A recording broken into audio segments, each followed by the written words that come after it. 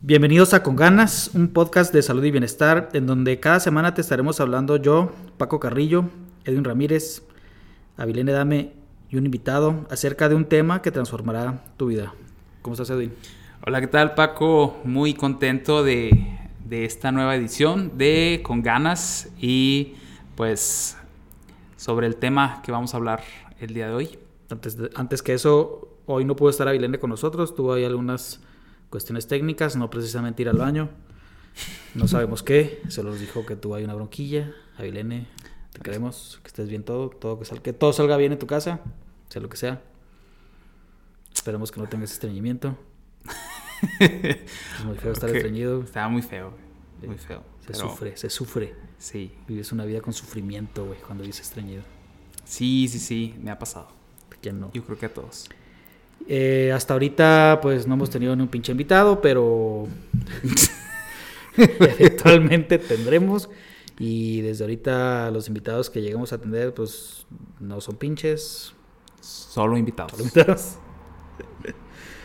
Bueno, distinguidos invitados, claro que sí. Cuando lleguen. No van a querer venir, Paco, con eso. Van a venir, güey. Ok. Yo sé que van a venir. Confío en que sí. Esta semana comenzamos con ganas de vivir sin enojo, Paco. ¿Por qué? Ay, ¿Por qué si a mí me gusta estar encabronado todos los pinches días y así vivo? Porque... ¡No, a la chingada! Porque no es bueno, Paco, no es bueno vivir con enojo. No, hombre, considero que es una situación que aqueja a muchas personas y que pueden llegar a generar situaciones culposas, ¿no? O sea, híjole, es que soy muy enojón, soy muy enojona y eso es malo y me genera conflicto en mi vida. Entonces, preparamos este tema para ti, enojoncillo o enojoncilla feliz. Chiquillos y chiquillas. Que nos estás viendo con los oídos y con tu imaginación. Y lo preparamos con mucho cariño, mucho amor y mucho enojo también, porque se requiere coraje para hacer esto. Yo venía bien encabronado, güey. Y afortunadamente no venías estreñido, güey. Tú no sabes eso porque no te he platicado, güey. No me has dicho, güey, pero se ve que no tienes, sí. Se ve que no tienes cara de estreñimiento. Lo veo en tu cara, exactamente. Ayer comí un chingo de papaya, güey. Qué rico, güey.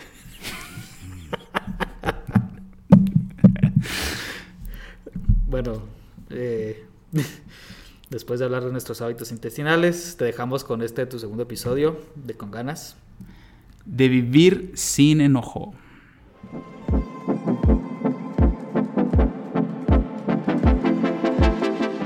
Les quiero platicar que anduve encabronado toda la semana. Digo, es normal, supongo, para mucha gente que toda la semana tiene una semana de la chingada. A veces no, pero pues ¿quién tiene semanas buenas todo el año, no? Esta semana para mí en específico fue una semana muy pesada. Y sí tuve muchos momentos que decía yo, ¿por qué te encabronas tanto? O sea, ¿qué vas a ganar? ¿Qué ganas con enojarte? No vas a resolver nada enojado. Nomás te vas a bronquear con las demás personas y no vas a obtener lo que quieres. Yo creo que eso es lo que más me frustra, güey. O sea, que mi enojo no me lleva a obtener de todas formas lo que estoy buscando. Claro. ¿Verdad? Entonces, pues yo creo que este episodio es muy ad hoc. Al menos para mí, cabrón. No sé para ti. Pues ya que le bajaste de huevos, Paco, estoy muy contento de estar otra vez en este episodio que justamente vamos a platicar sobre el enojo. Y me llama mucho la atención, Paco, lo que comentas. Hay un libro de Tony Robbins que se llama Awaken the Giant Within, que realmente en español es como Despertando el gigante interior. Me oí muy mamón al decirlo en inglés, ¿no? Este libro habla sobre la narrativa de cómo manejamos las emociones, ¿no? Y con qué palabras las describimos. Me llama la atención que dices, andaba muy encabronado, ¿no? Y si bien Tony Robbins no usa esta palabra en su maravilloso libro, sí menciona que es muy diferente decir estoy enojado a estoy encabronado, ¿no? Como que el hecho de decir encabronado le sube varias rayitas de tono a la emoción, ¿no? Okay. Entonces, considero interesante también aprender a modular, ¿no? Realmente qué estamos sintiendo y qué estás sintiendo. Y pues va a estar muy, muy interesante nuestro tema. A quien no le interesa, ¿no? Dejar de enojarse. Aunque Santo Claus tal vez no. Debe ser un tipo muy feliz, güey. Creo yo. No, a quien no le interesa dejar de enojarse. Sí. Yo digo que hasta Santa Claus se encabrona con los... ¿Cómo se llaman esos? Los elfos. ¿Con los de Hacienda o qué? Mucha Hacienda, cuando me lo recuerdes, porque se va 3 rayitas arriba otra vez. Cabrón. Bueno, oigan, cuenta, Paco. Pues miren, yo creo que ya a lo mejor esto se va a volver hasta una costumbre, el venir a hablar de cosas que a lo mejor a mucha gente no le interesa, pero pues mientras no haya quejas, me vale madre, se los voy a decir. Tú dale, carnal, date. Como cada semana, en las últimas 2 semanas, me he dedicado a investigar acerca de la fisiología de esta emoción, en específico la ira. Y di con unos datos muy interesantes, y se los voy a platicar. Las emociones tienen efectos neurocorporales ya definidos extensamente, que te voy a contar yo a ti, ¿no? Curiosamente... Pero cuéntame. Pero te voy a contar de todas formas. Para que lo sepa. Curiosamente, las emociones que yo expreso pueden hacer que otra persona que se expone a ellas las internalice y las exprese exactamente igual que yo, como si fuera un espejo, como el término en inglés copycat, ¿no? Como una copia la gente copia exactamente lo que está viendo en la otra persona, ¿no? Claro. Si yo me enojo, muy probablemente vaya a evocar 2 emociones en la otra persona que subconscientemente probablemente estoy buscando, ¿no? O que se enoje o que le dé miedo. El enojo va de la mano con elevados niveles de optimismo, expectativas positivas. Y el iracundo, fíjate, o sea, yo no soy psicólogo y toda esta onda en serio me he empapado de muchas cosas desconocidas completamente para mí y se me hacen súper interesantes. El iracundo cree que realizar ciertas tareas es muy sencillo. A diferencia, por ejemplo, el triste, el que está deprimido, ¿no? Que cree que realizar ciertas tareas es muy complicado. Por ejemplo, cuando me pongo yo a pensar en mí, ¿no? Cuando yo estoy enojado y hablando acerca de un tema, yo creo que eso por lo cual yo estoy reprendiendo a alguien, yo lo hubiera hecho bien o lo hubiera hecho mejor. Y yo creo que ahorita me vas a hablar extensivamente de todo esto, cabrón. Tal vez no. O tal vez no. Oye, qué mal pedo si no, pero espero que sí, güey. Lo que me cuentas se me figura así como el típico, quítate, yo lo hago. Pues casi, güey, ¿no? Sí. Casi, o que agarras a uno, por ejemplo, yo que soy médico, no, y agarras al interno, a ver, pendejo. Interno. ¿Qué estás haciendo, cabrón? Pareces niño. No eres niño. Ay, no, doctor. Perdón. Soy niña. Soy niña. Soy un árbol. Ya es que se puede ser lo que se puede hacer lo que uno quiera. No quiera ya. Eso ya es libertad. Ya no hay razón para reírnos de esas cosas. Ok. Respetamos a todas las personas gente, sí, que se sienten árbol. Entonces, prosigue, Paco.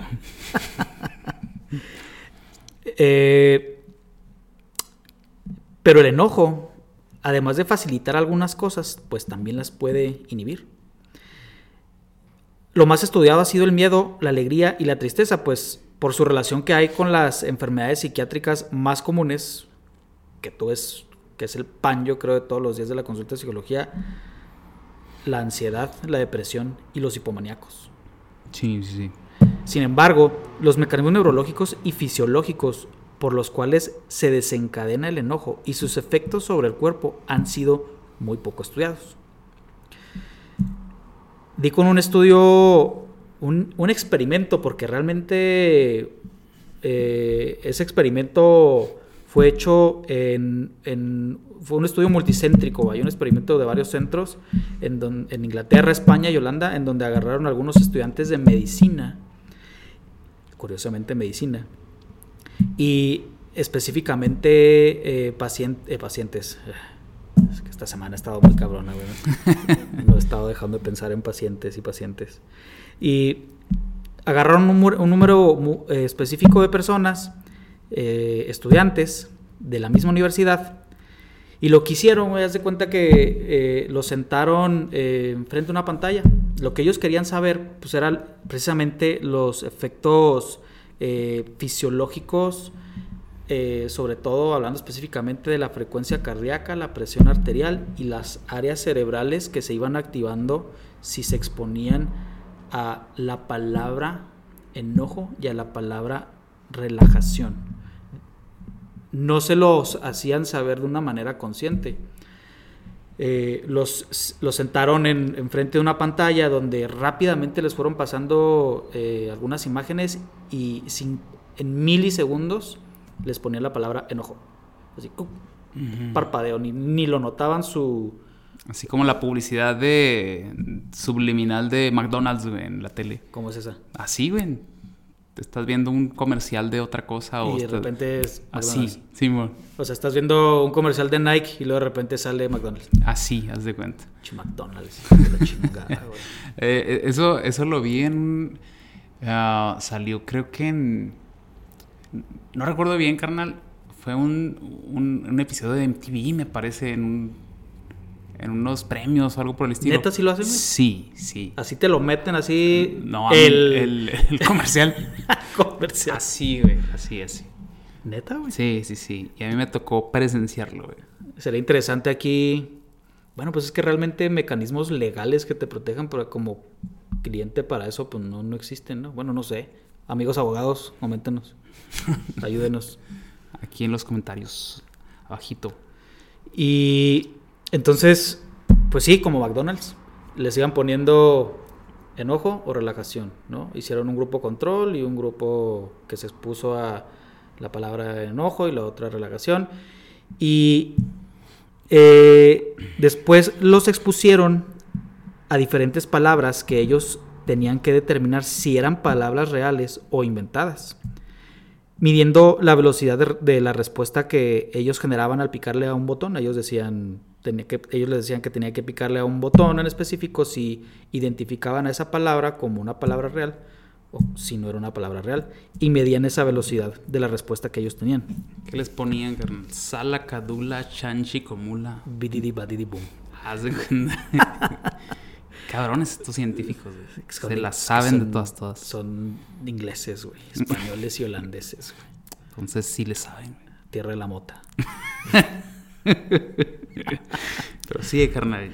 Así como, además de esa velocidad de respuesta, los efectos sobre la frecuencia cardíaca y la presión arterial.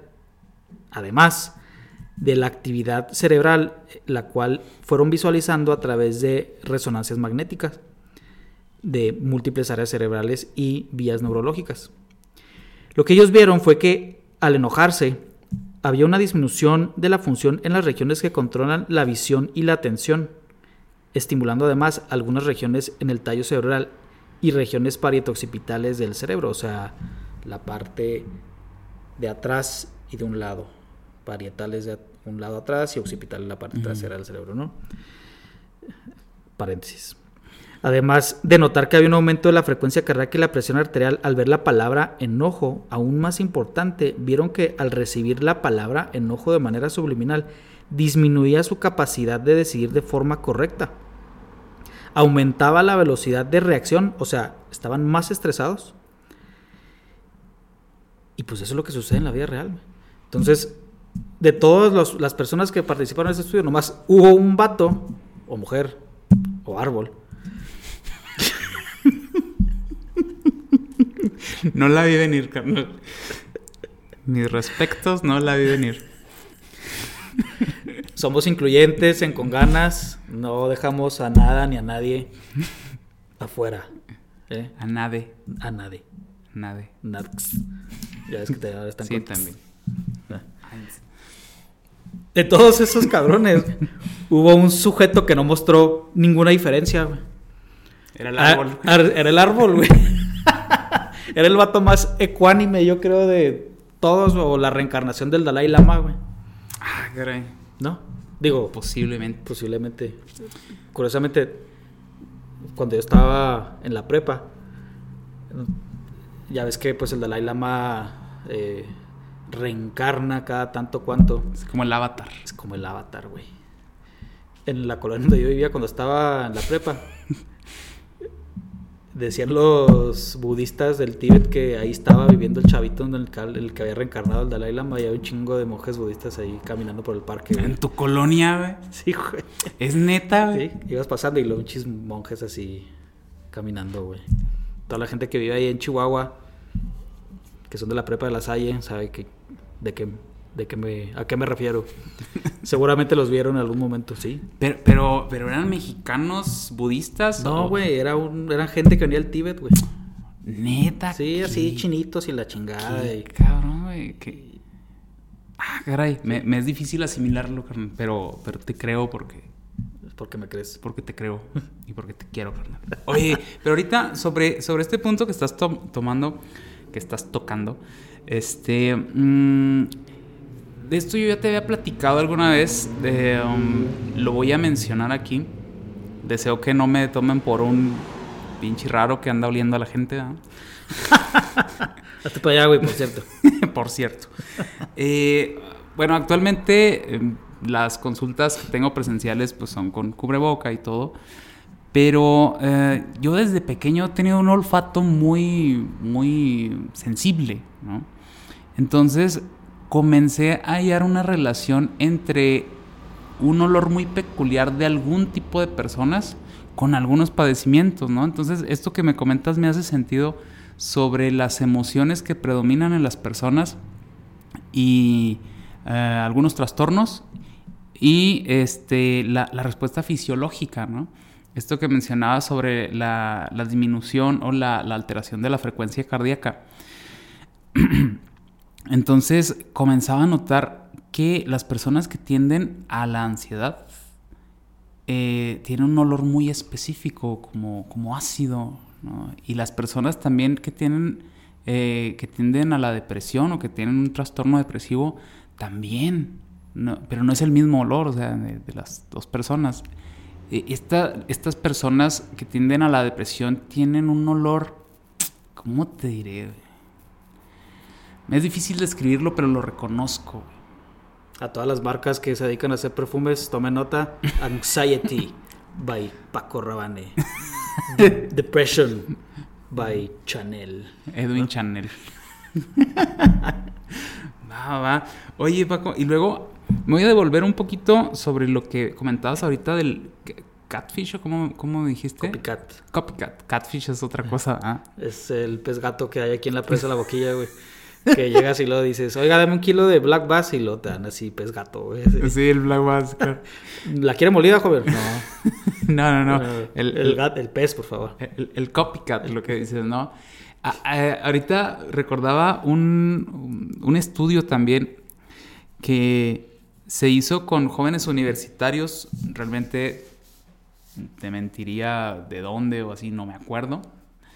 Pero fue de jóvenes universitarios. Ponían 4 jóvenes universitarios en un salón para desarrollar un proyecto y ponían a actores, un actor que tenía un papel en específico. Tú vas a ser muy negas, güey. Tú vas a ser muy negativo, o tú vas a ser muy apático, tú vas a ser muy sumiso, o algo por el estilo. Y se llegó a la conclusión, o se observó, que las actitudes de desagrado, de de negatividad. Yo estoy un poquito peleado con esa palabra, con negativo, positivo, bueno o malo, ¿no?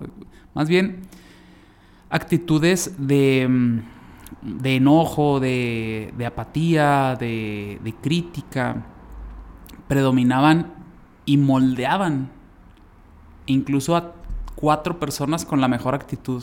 Entonces, ¿cómo demuestran científicamente que eres el promedio o te conviertes el promedio de las personas que más frecuentas? Pero cuando hay una sola persona con una actitud como esta, arrastra a todas las demás. Entonces, estas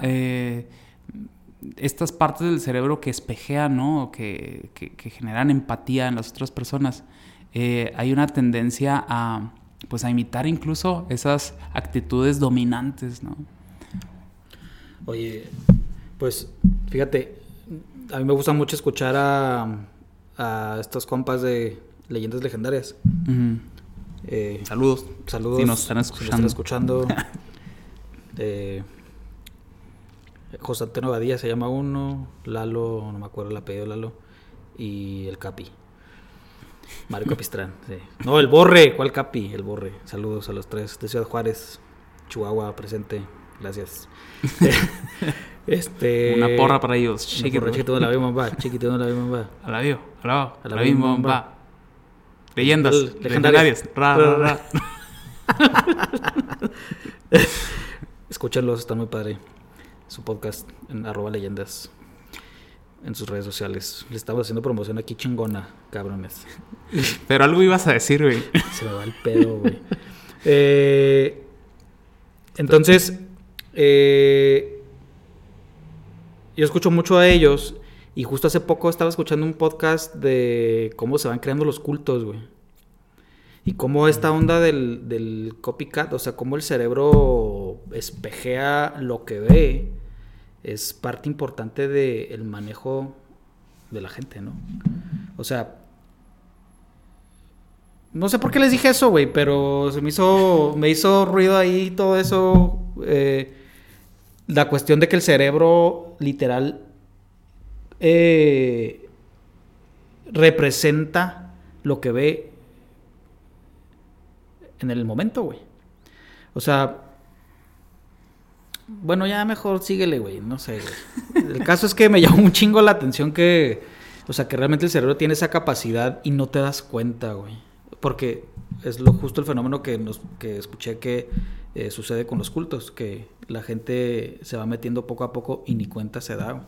Supongo que con esta onda del miedo y con esta onda de las emociones en el cual tú eres el copycat de alguien que llega contigo y estaba encabronado, y si tú no tienes la posibilidad o no has aprendido a manejar esa emoción, pues te vuelves esa persona, güey.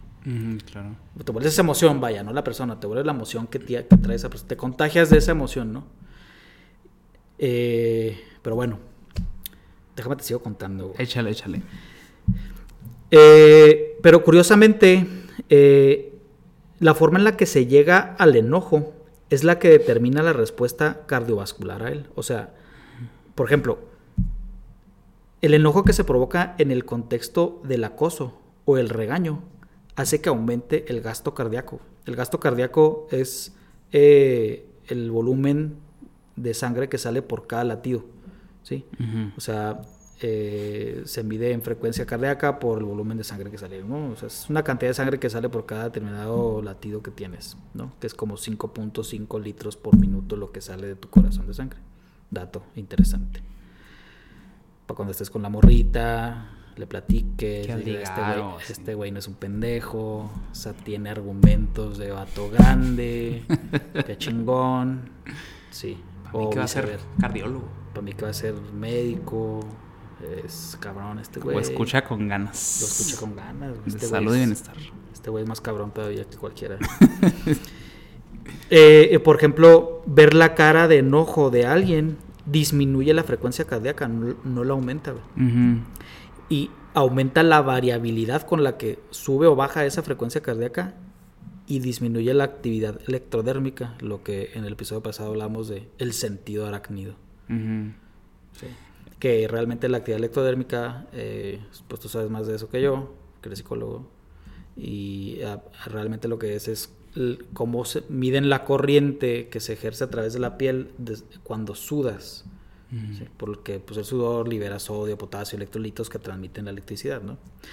En resumen, el enojo altera los procesos cognitivos de la persona y te hace entrar a un nivel de estrés muchas veces subconsciente. En otros estudios se ha observado que hay un aumento considerable de enfermedades cardiovasculares en los enojones, como hipertensión, infartos o las famosas taquicardias, ¿no? El enojo sigue la misma vía del miedo, aumenta el efecto del sistema nervioso simpático, como ya lo hemos platicado en el episodio anterior, y disminuyendo la función del sistema nervioso parasimpático, liberando la hormona del estrés, el cortisol, que ya hablamos de ella, llevando a otros problemas como diabetes, colesterol elevado, aumento en la formación de coágulos, infartos cerebrales, incluso hasta hipotiroidismo y osteoporosis. Entonces es bien importante tomar al enojo como algo serio, porque se puede volver una condición médica. Hay que tratarlo, aprendiendo a manejarlo. Fíjate que hay algo muy común en la consulta diaria. Llegan personas y me dicen, es que quiero aprender a controlarme, porque soy muy enojón o soy muy enojona, ¿no? Entonces, yo trato de explicarles, bueno, con base en evaluaciones que les aplico, toda la entrevista. Usualmente llego a la conclusión de que usualmente la persona tiene una tendencia a la impulsividad, ¿no? Y a la agresividad, que es algo normal, es algo natural. Si se siente amenazada la persona o frustrada, pues tiende a expresarlo, ¿no? Y a enojarse y a hacer berrinche o lo que sea.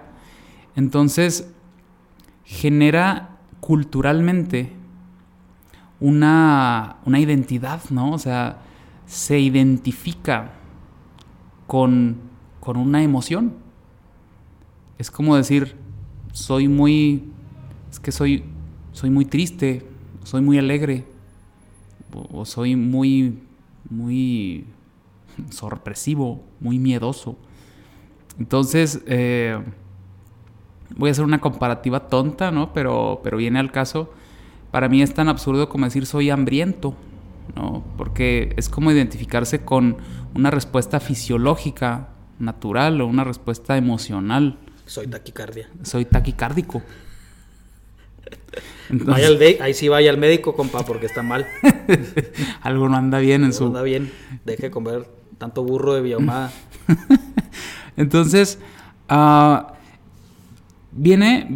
trae también una tendencia cultural el hecho de identificarte con lo que sientes, porque las mismas personas a tu alrededor te lo dicen, ¿no?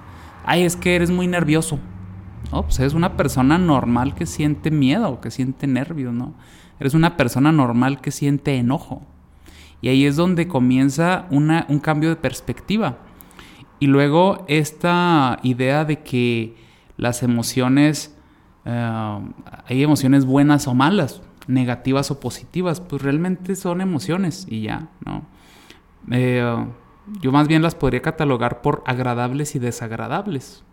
Pues sí, es desagradable a lo mejor estar enojado, o es desagradable estar triste. Para algunos, ¿verdad? Porque hay quienes se identifican con ello y se autodenominaron emos por ahí del... Yo soy darks. Tú eres darks. Cargas murciélagos y... Entonces... Escupe sangre, güey. ¿Cuántos litros por segundo dijiste por acá? 5.5, perdón. Oye, entonces... habría que partir de ahí, ¿no? El hecho de que no eres enojón. Para poderlo manejar, ¿no? Para poder manejar esta emoción, habría que partir de que no eres enojón. Eres una persona normal que se enoja, ¿no? Que sí, pues a lo mejor hay una tendencia a la frustración, o más bien a la impulsividad, y pues puede llegarte a frustrar fácilmente. Una baja tolerancia, ¿no? A la frustración. o estás en un entorno muy cabrón, güey, o sea, con gente, no sé, un papá muy castrante o una mamá muy regañona o algo por el estilo. Entonces, me parece algo interesante y útil saber para empezar, ¿no? Y no sé si tengas un comentario sobre esto, Paco. Pues un chingo, cabrón. Échale, güey. Estoy Pues tenemos... encabronando, güey. Espérate, cabrón, espérate. Bájale. No, Pues sí, o sea... por ejemplo, ¿cómo le puedo hacer? Me ha pasado. Conozco a alguien que le ha pasado. ¿Tienes hemorroides, Paco? Que a veces... Hijo, no, güey. Ahorita no. Qué bueno, güey. Gracias, no, gracias. En alguna ocasión sí me pasó. Y ¿Lo de las hemorroides o de...? también. No, pero sí. Estamos hablando del enojo, Paco. No mezcles patas con hemorroides. Entonces, me encabroné tanto, güey, que agarré el teléfono y lo aventé, güey. ¡Paz! Al piso. Entonces, siento que cuando empiezas a hacer ese tipo de cosas, no sé, te lo comento para que tú me des luz en eso. Cuando empiezas a hacer ese tipo de cosas, es bien fácil que te brinques de estar enojado al lado de la agresión a un tercero. Al lado oscuro. Al lado oscuro de la fuerza, como Luke.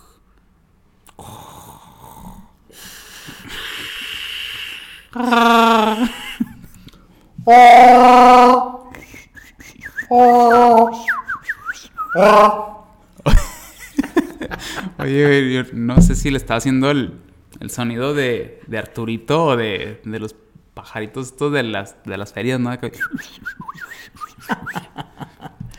Oye, sí. Ah, si entonces, le hacer daño a un tercero te quedaste. Pero dime, güey. O sea, ¿en qué momento sé que... Digo, yo sé que es difícil muchas veces si no haces consciente tus emociones que están mal. Sé que es difícil decir, bueno, ¿en qué momento tengo que buscar ayuda? Porque siento que, ok, pues eres muy enojón y bueno, pues ya, si tú decides ser enojón toda la vida y no quieres cambiar, pues eso es tu bronca, güey. Pero en el momento en que esa ira y ese enojo se vuelve una puerta para agredir a las personas, ahí yo siento que es cuando ya es bastante peligroso, pues, para tu pareja, para tu familia, para tus amigos, para la gente que te rodea, para tus amigos, tus compañeros de trabajo. Entonces, ¿cuándo la persona debe de prender ese foco rojo? ¿Y cuándo debe decir la persona, híjole, tengo que ir ya al psicólogo? Porque muchas veces dice, pues es que sí bien lo dices, pues te enojas y es normal, pero ¿hasta dónde es normal? Uh-huh. ¿En qué momento es, oye, ya ve, que te arreglen la chingada cabeza? Va. Es una pregunta interesante y considero que tiene varias aristas. Voy a tratar de abarcar las más posibles y ser claro en esto que te quiero compartir. Hay una línea muy delgada entre una respuesta agresiva y la violencia, ¿no? La violencia tiene como fin desarticular la voluntad del otro, ¿sí?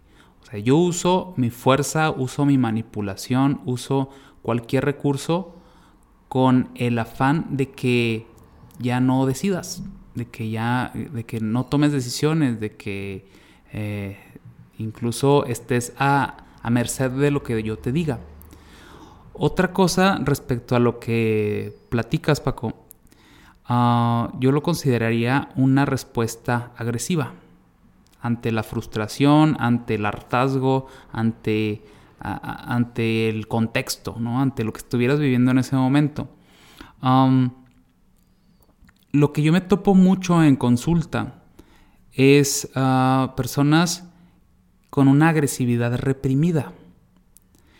Y viene mucho al caso mencionar que culturalmente, como te lo mencionaba hace rato, nos han metido en la cabeza que enojarse es malo.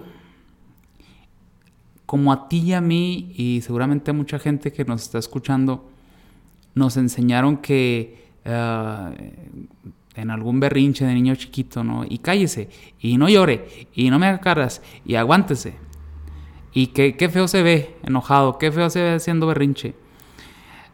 Estás condicionando, estás aprendiendo una conducta que es reconocer tus emociones desagradables como malas y que me tengo que aguantar. Pero eso llega a un punto en el que te aguantas tanto y generas tanto estrés que tu respuesta es explosiva, ¿no? Y no hay una manifestación o una expresión adecuada. Y llegas a... Bueno, hay personas que llegan a golpear las paredes o a ser muy ofensivos, a lo mejor no con golpes, pero sí con insultos.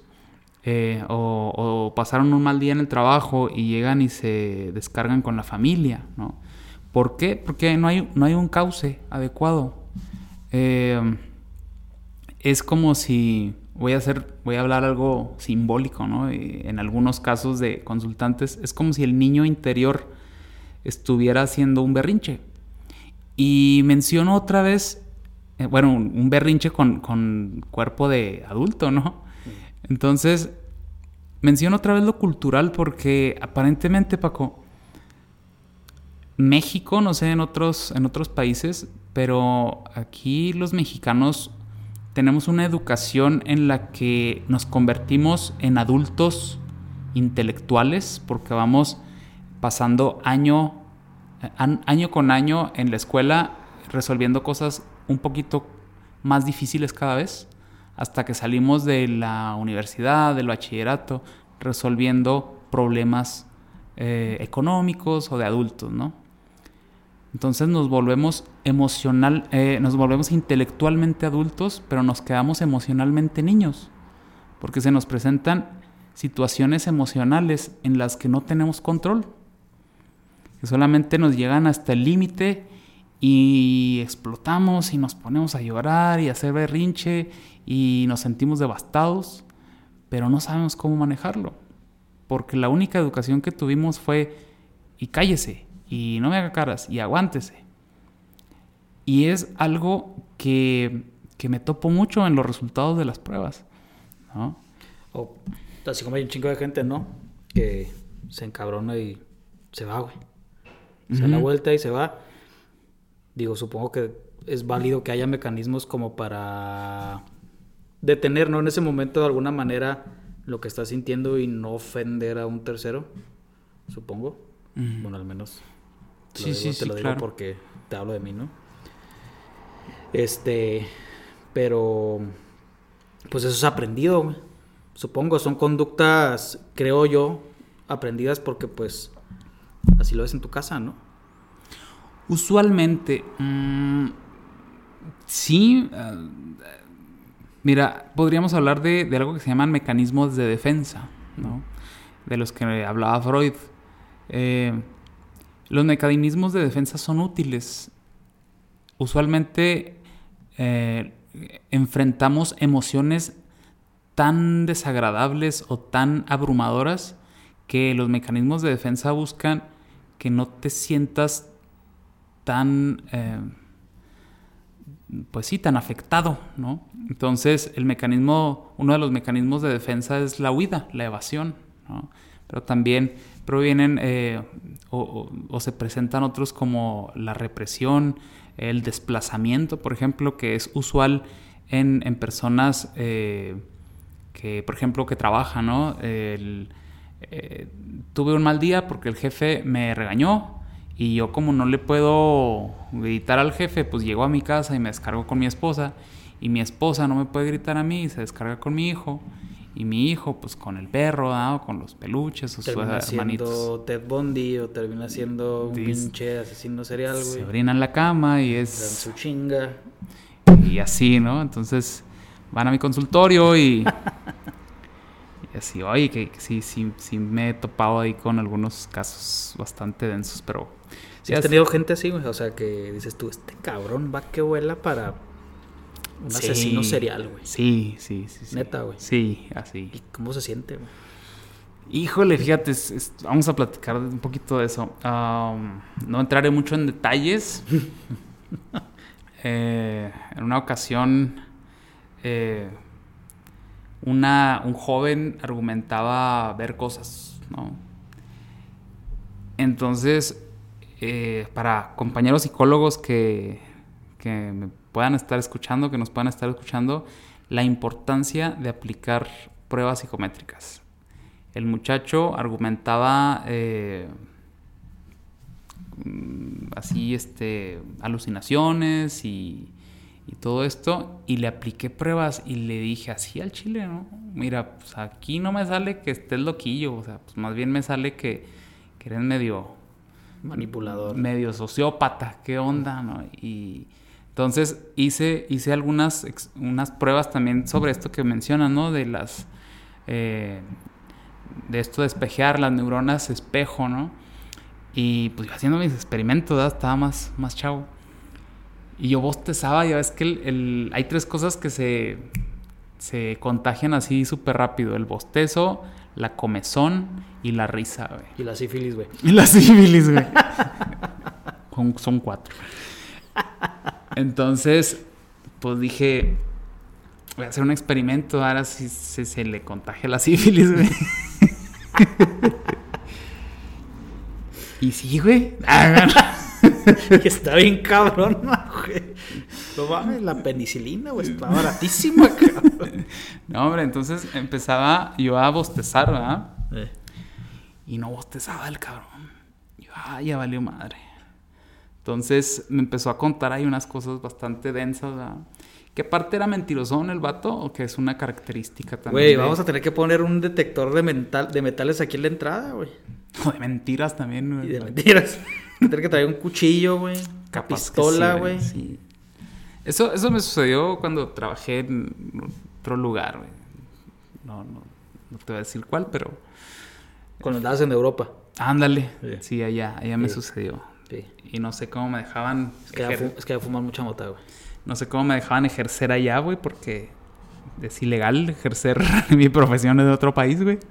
Pero ya estabas. A menos que tenga un permiso o algo por el estilo. Pero sí me ha sucedido. Y así otras experiencias también. Pero sí es importante, ¿no? Memorias de un psicólogo. Es importante cuidarse de la sífilis. Entonces, volviendo al tema, Paco, no sé a qué vino todo esto. Al enojo. Al enojo, sí. Una de las recomendaciones para el manejo de la ira son 2, Paco. No sé si ya estemos en esta parte de las recomendaciones, pero a mí se me antojó. Tú date, güey. Se me antojó platicarte de esto. Primero habrá que entender que eres un vato normal que se enoja. Ya me acordé a qué venía todo esto. Tú me platicabas sobre cuál era el punto, ¿no? De... Uh-huh. Para poder ir a atención con alguien. Sí, cuál era la línea. Mira, primeramente la persona tiene que darse cuenta de que esto es algo que ya le está generando una disfuncionalidad, ¿sí? O sea, si el enojo pasó de ser normal a generarle broncas constantes con su familia, ya lo corrieron de la casa o lo corrieron del trabajo, si ya le empieza a afectar en algunas áreas de su vida, en más de 2 áreas de su vida, ya podemos estar hablando de un posible trastorno, ¿sí? O sea, la persona ya comienza a ser disfuncional, ¿sí? Entonces, si la persona le genera ruido esto, ¿sí? Si la persona dice, caray, no, pues todo esto fue debido a mi carácter, ¿verdad? Al manejo de la ira. Es ahí donde necesita poner acción y buscar ayuda, Sí. Entonces, si ya lastimó a alguien, como tú mencionabas, si ya lastimó emocionalmente también a alguien, si realmente no lo quiere hacer por manipular, por manejar, por ejercer la violencia de manera consciente, es necesario que vaya a consulta psicológica. ¿Sí? Entonces, aquí, ahora sí pasamos a las recomendaciones. No sé si contesté tu pregunta, Paco. Sí. Y aquí cuando me topo con este tipo de situaciones, buscamos el manejo de la ira, ¿no? Habrás de saber que tú tienes una fuerza adentro, que le vamos a llamar impulso. Es una fuerza muy, muy, muy fuerte, vaya. Es una energía muy fuerte que trata... ¿Una fuerza fuerte? Es una fuerza fuerte que trata de salir y manifestarse, ¿no? Entonces, esta fuerza busca hacer cosas, es una fuerza vital, ¿no? Es como el demonio que te posee, güey. Fíjate que no precisamente, es como, más bien yo diría que es como la animalidad natural que tiene la persona, ¿sí? Que tenemos todos por evolución. Entonces... ¿Y cuándo es el demonio, güey? No, pues ahí estamos hablando del... Fíjate que, curiosamente, ahorita que lo mencionas, Carl Jung, que es uno de los psicólogos más prominentes del siglo XX, hablaba de la sombra, del concepto de la sombra, que era justamente esto, reprimir ese impulso, ¿no? O ese anti-yo, ¿no? Si lo podíamos poner a términos muy simplistas, como ese mí mismo malo, como ese yo malo. Entonces, mientras más lo reprimías, más crecía la sombra. Y se apoderaba ahí de tu sentido arácnido y... no, ese era Venom. Pero... arrancaba la cabeza. Pero hablaba sobre este concepto y la represión, ¿no? De esos impulsos. Volviendo al tema, habrá que ser conscientes de que hay una fuerza dentro de ti que se quiere manifestar, pero has aprendido a reprimirla, has aprendido a evadirla, has aprendido a guardarla, y que te ha llevado a un impulso a explotar, pues, a explotar impulsivamente, ¿no? En forma de enojo. Entonces, sabiendo que eres un vato normal que se enoja, comenzamos a saber que no es necesario controlar el enojo, pero más bien manejarlo. O sea, no me lo aguanto, o me lo aguanto cuando es necesario, pero más bien, ¿dónde voy a poner esto que siento para que no me haga tanto ruido? Es algo que platicábamos la vez pasada, creo, me parece, no me acuerdo bien. Y eso es más que nada el manejo. Usualmente yo uso una terapia narrativa, que es: escribe lo que sientes, güey, cómo lo sientes. Y usualmente les digo, raya madres, güey.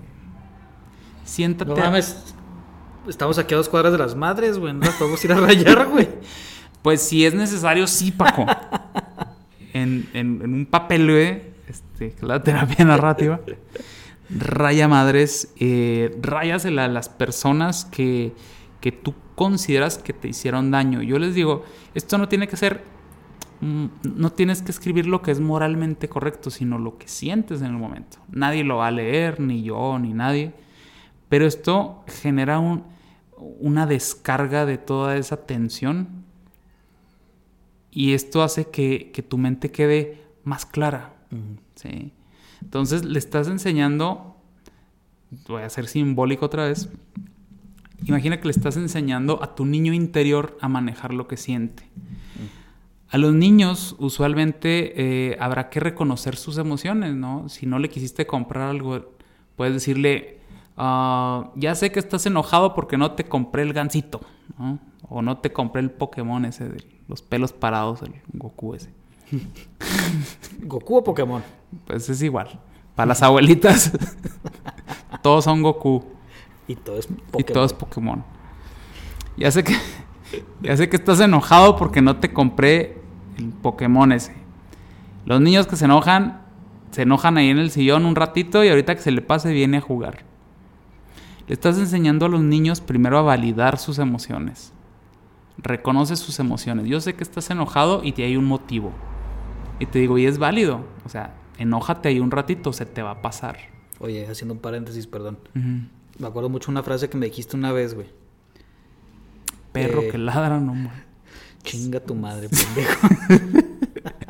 Se me olvida, hijo de... No. En alguna ocasión me dijiste que te llegaba gente que te decía, es que yo quiero que mi hijo sea así o asado de tal forma. Y justo hoy vino una mamá diciendo, es que mi hija es ingobernable, o sea, no me hace caso, se la pasa enojada conmigo, parece que está enojada conmigo todo el chingado día. Y me acuerdo mucho de esa frase que tú me dijiste, que, bueno, y tú ya eres esa persona en la que quieres que se convierta tu hijo. Claro. Y se quedó la señora así que, madres, güey, o sea, a lo que voy es de que, como papás, ¿no? Ha sido, ahora que mencionas los niños, como papás creemos que los hijos son los que están mal, pero realmente el que está mal es uno, güey. En la gran mayoría de las veces, ¿no? Claro. Cuando no tienen los hijos algún trastorno médico, obviamente, ¿no? Que no tengan algún trastorno orgánico atrás, ¿no? Cuando son meramente conductuales. Queremos cambiar al niño, pero ¿y tú qué? ¿Ya te cambiaste? El crecimiento personal se logra a la luz de la conciencia. Eso lo platicábamos, creo que también en el programa pasado, ¿no? Tú tienes que querer crecer de manera intencional, porque el crecimiento no se genera de manera espontánea. No es como que, pues ya. No es como el Big Bang. No. Tienes que querer crecer, güey. Tienes que querer evolucionar y aprender a afrontar todas estas dificultades que la vida te va presentando, ¿no? Uh-huh. Dificultades normales. Porque pues de repente vienen otras cosas que están muy cabronas, ¿verdad? Y habrá que afrontarlas también. Uh-huh. Y habrá que adaptarse. Entonces, sí, muchas veces queremos ver en los hijos algo que para nosotros es correcto en la teoría, pero en la práctica es otra cosa, ¿no? Y habrá que trabajar en nosotros mismos. Por ahí, hoy me hicieron una pregunta por el Messenger, por Facebook. Me preguntaban sobre qué libros le puedo recomendar a mi hija de 12 años para que lea, ¿no? Que no sean muy fantasiosos, pero que sean interesantes, ¿no? Entonces ya comencé a hacerle una serie de recomendaciones y al final le digo, lo más importante es que te vea leer, ¿no? Porque sí, puedes querer que tu hija sea o tu hijo sea alguien muy culto, pero pues si nomás lo que te ve es leer el celular, ¿verdad? El WhatsApp o el Facebook, pues es lo que va a modelar. Entonces si te ve encabronado todo el día, pues todo el día va a estar encabronado el niño. Tal cual. Entonces, a veces son pequeños espejitos, ¿no? Y es bien cierto eso que dicen que tu hijo, tu espejo. Habrá que evaluar qué es lo que no te gusta de ti y que estás viendo en tu hijo. Uh-huh. Y pensar en eso está muy cabrón, güey. Es una responsabilidad y es bajarle al ego, güey. El ego es la necesidad de tener razón, güey. Entonces, fíjate, bien interesante, Paco, la palabra, o sea, se necesita humildad. La palabra humildad viene de la palabra humus, que significa tierra. Ah, ¿no es lo que te comes con totopos, güey? No sé, güey. Viene, a lo mejor tendrá similitud, ¿no? ¿No será? Pues es que el humus es de garbanzo. ¿De dónde chingados viene el garbanzo, güey? De la palabra humus, que significa tierra. ¿Qué quiere decir? Pues, por ejemplo, abajo de la tierra ya no hay nada, güey. O sea, y la tierra es la que recibe, güey. Hay magma, güey. Hay magma. O sea, hay que ser como la tierra, güey. Hay que ser como el magma, güey. Entonces, la humildad es eso, güey. O sea, aprender a recibir lo bueno que te da la vida y lo no tan bueno.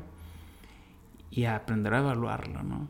Entonces, es una recomendación ahí para los papás. Ya eres la persona que quieres ver en tus hijos. Entonces, no se vale decir, es que este niño tiene un problema de... Se la pasa encabronado todo el día, me grita. Oye, pues, si está enojado ese niño es porque algo está pasando, ¿no? Habría que evaluar, porque puede ser multifactorial. Pero sí, entiendo el punto. Sí, bien. Pues sí. Pues vámonos, Edwin. Vámonos. ¿Qué más? No, pues ya sobre las recomendaciones también la terapia cognitivo-conductual. Ya para cerrar, busca reconocer cuáles son esas situaciones que te causan malestar. Usualmente cuando hay algo que te encabrona es porque hubo una situación que te generó ese malestar y luego viene un pensamiento automático. Ahí está la clave, ¿sí? ¿Qué pensaste en ese momento? Llegaste y viste la casa toda tirada, toda sucia. ¿Qué vino a tu mente? Que la chingada, vieja huevona, no limpia, no, yo trabajando todo el día. Y ese pensamiento automático, ¿qué te hizo sentir? Enojo, frustración, encabronamiento. Entonces podemos comenzar a trabajar con el pensamiento automático. Cada vez que llego y la casa está tirada, ¿qué pienso? Y comenzar a trabajar sobre ese pensamiento. Si cambiamos, lo que dice la terapia cognitivo-conductual es que si cambiamos el pensamiento, podemos cambiar la emoción. Y de entrada te puedo decir que normalizar el sentimiento le baja 2 que 3 rayitas a lo que sientes. O sea, es normal que yo me sienta enojado porque vengo y veo la casa tirada. Pues es normal, güey.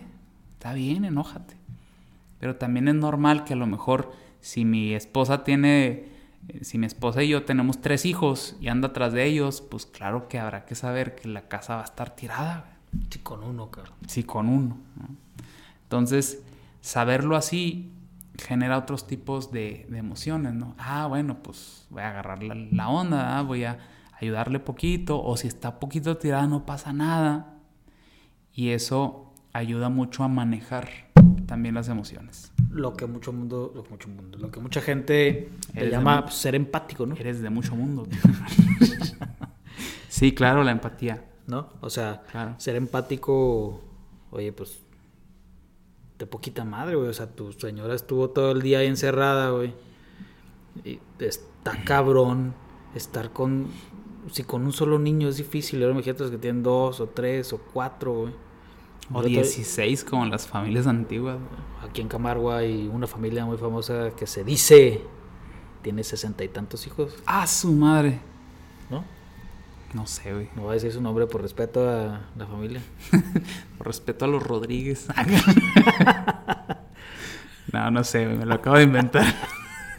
Güey, nadie sabe eso, güey. ¿Qué tal que...? La familia Rodríguez... no son ustedes. No son ustedes, sabemos que solo tienen uno. Saludos a sus 64 hijos.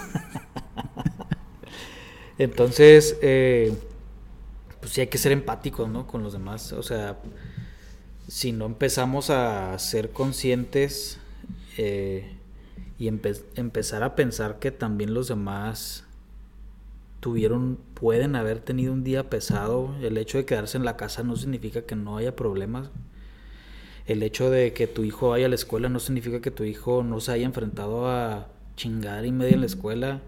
El hecho de que tu hermano, tu vecino, tu amigo, o sea, todos somos un universo diferente y todos estamos expuestos a 1000 cosas en un día. O sea, necesitamos dejar de ser egoístas y empezar a pensar un poquito más en los problemas de los demás, ¿no? Claro.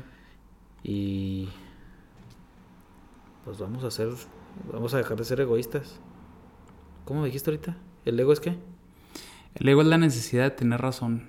Elevó la necesidad de tener razón. Vamos a mandarle un mensaje a los que hacen el champú ese, güey, que le pongan el champú que tiene la necesidad de tener razón. Tener razón, claro, güey. Iba a decir ese chiste ahorita, pero no, se me pasó el tiempo, güey, y tenía que regresar a huevo porque tenía que a huevo decir el chiste. Güey. Lo tenías que sacar, carnal. Si no me enojo, güey. Muy bien, muy bien. Y ya es necesario no enojarse.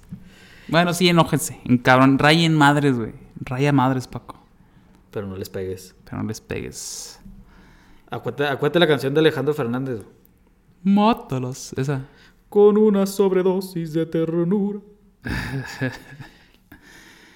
Y pues... Y ya no sé qué más sigue. Pues sigue el episodio 3. No se lo pierdan. Se lo pierdan. Va a estar muy bueno. No sé todavía de qué vamos a hablar, pero va a estar muy bueno. Desde ahorita sabemos que va a estar buenísimo, cabrón. No, pues nada más. Yo creo hay que ir a cenar, hay que ir a dormir. Es viernes. Hay que ir a descansar, a bañarse, a quitarse el cubrebocas. ¿Qué más? Y pues ya. A soñar con un mañana mejor. Esto. Con ganas de vivir sin enojo.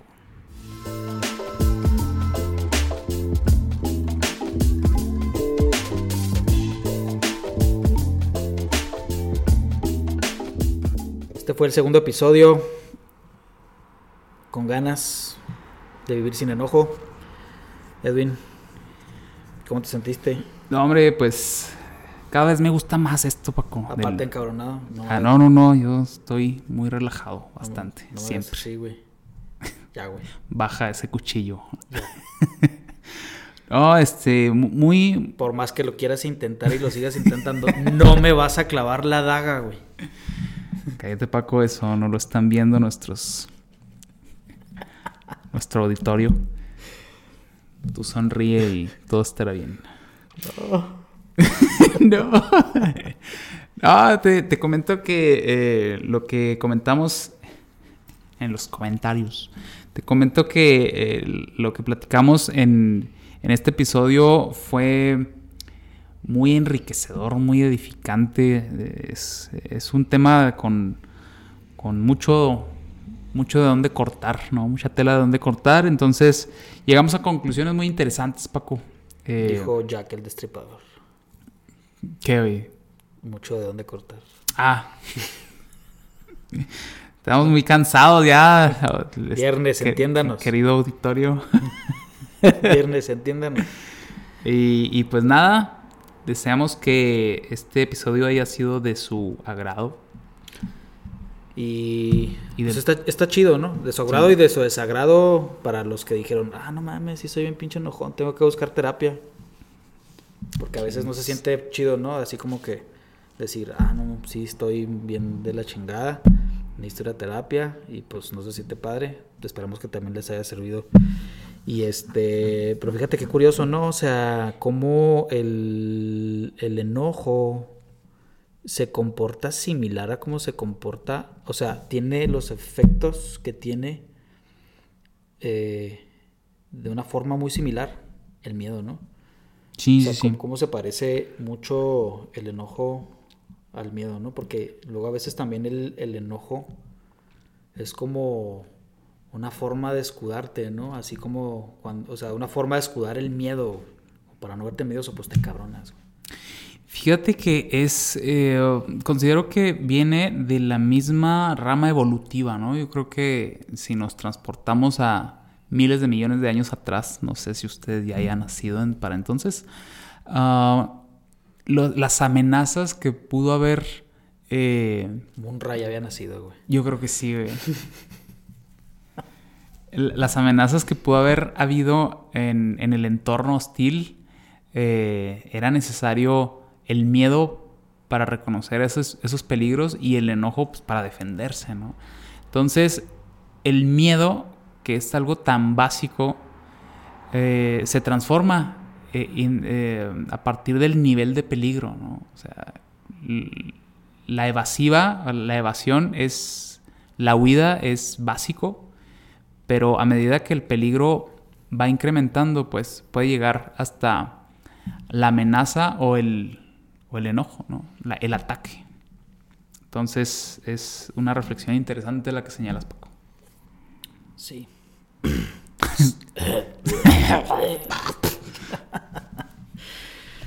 Y pues ya, es todo por hoy. Terminamos. Síguenos síguenos en nuestras redes sociales y escúchanos la siguiente semana.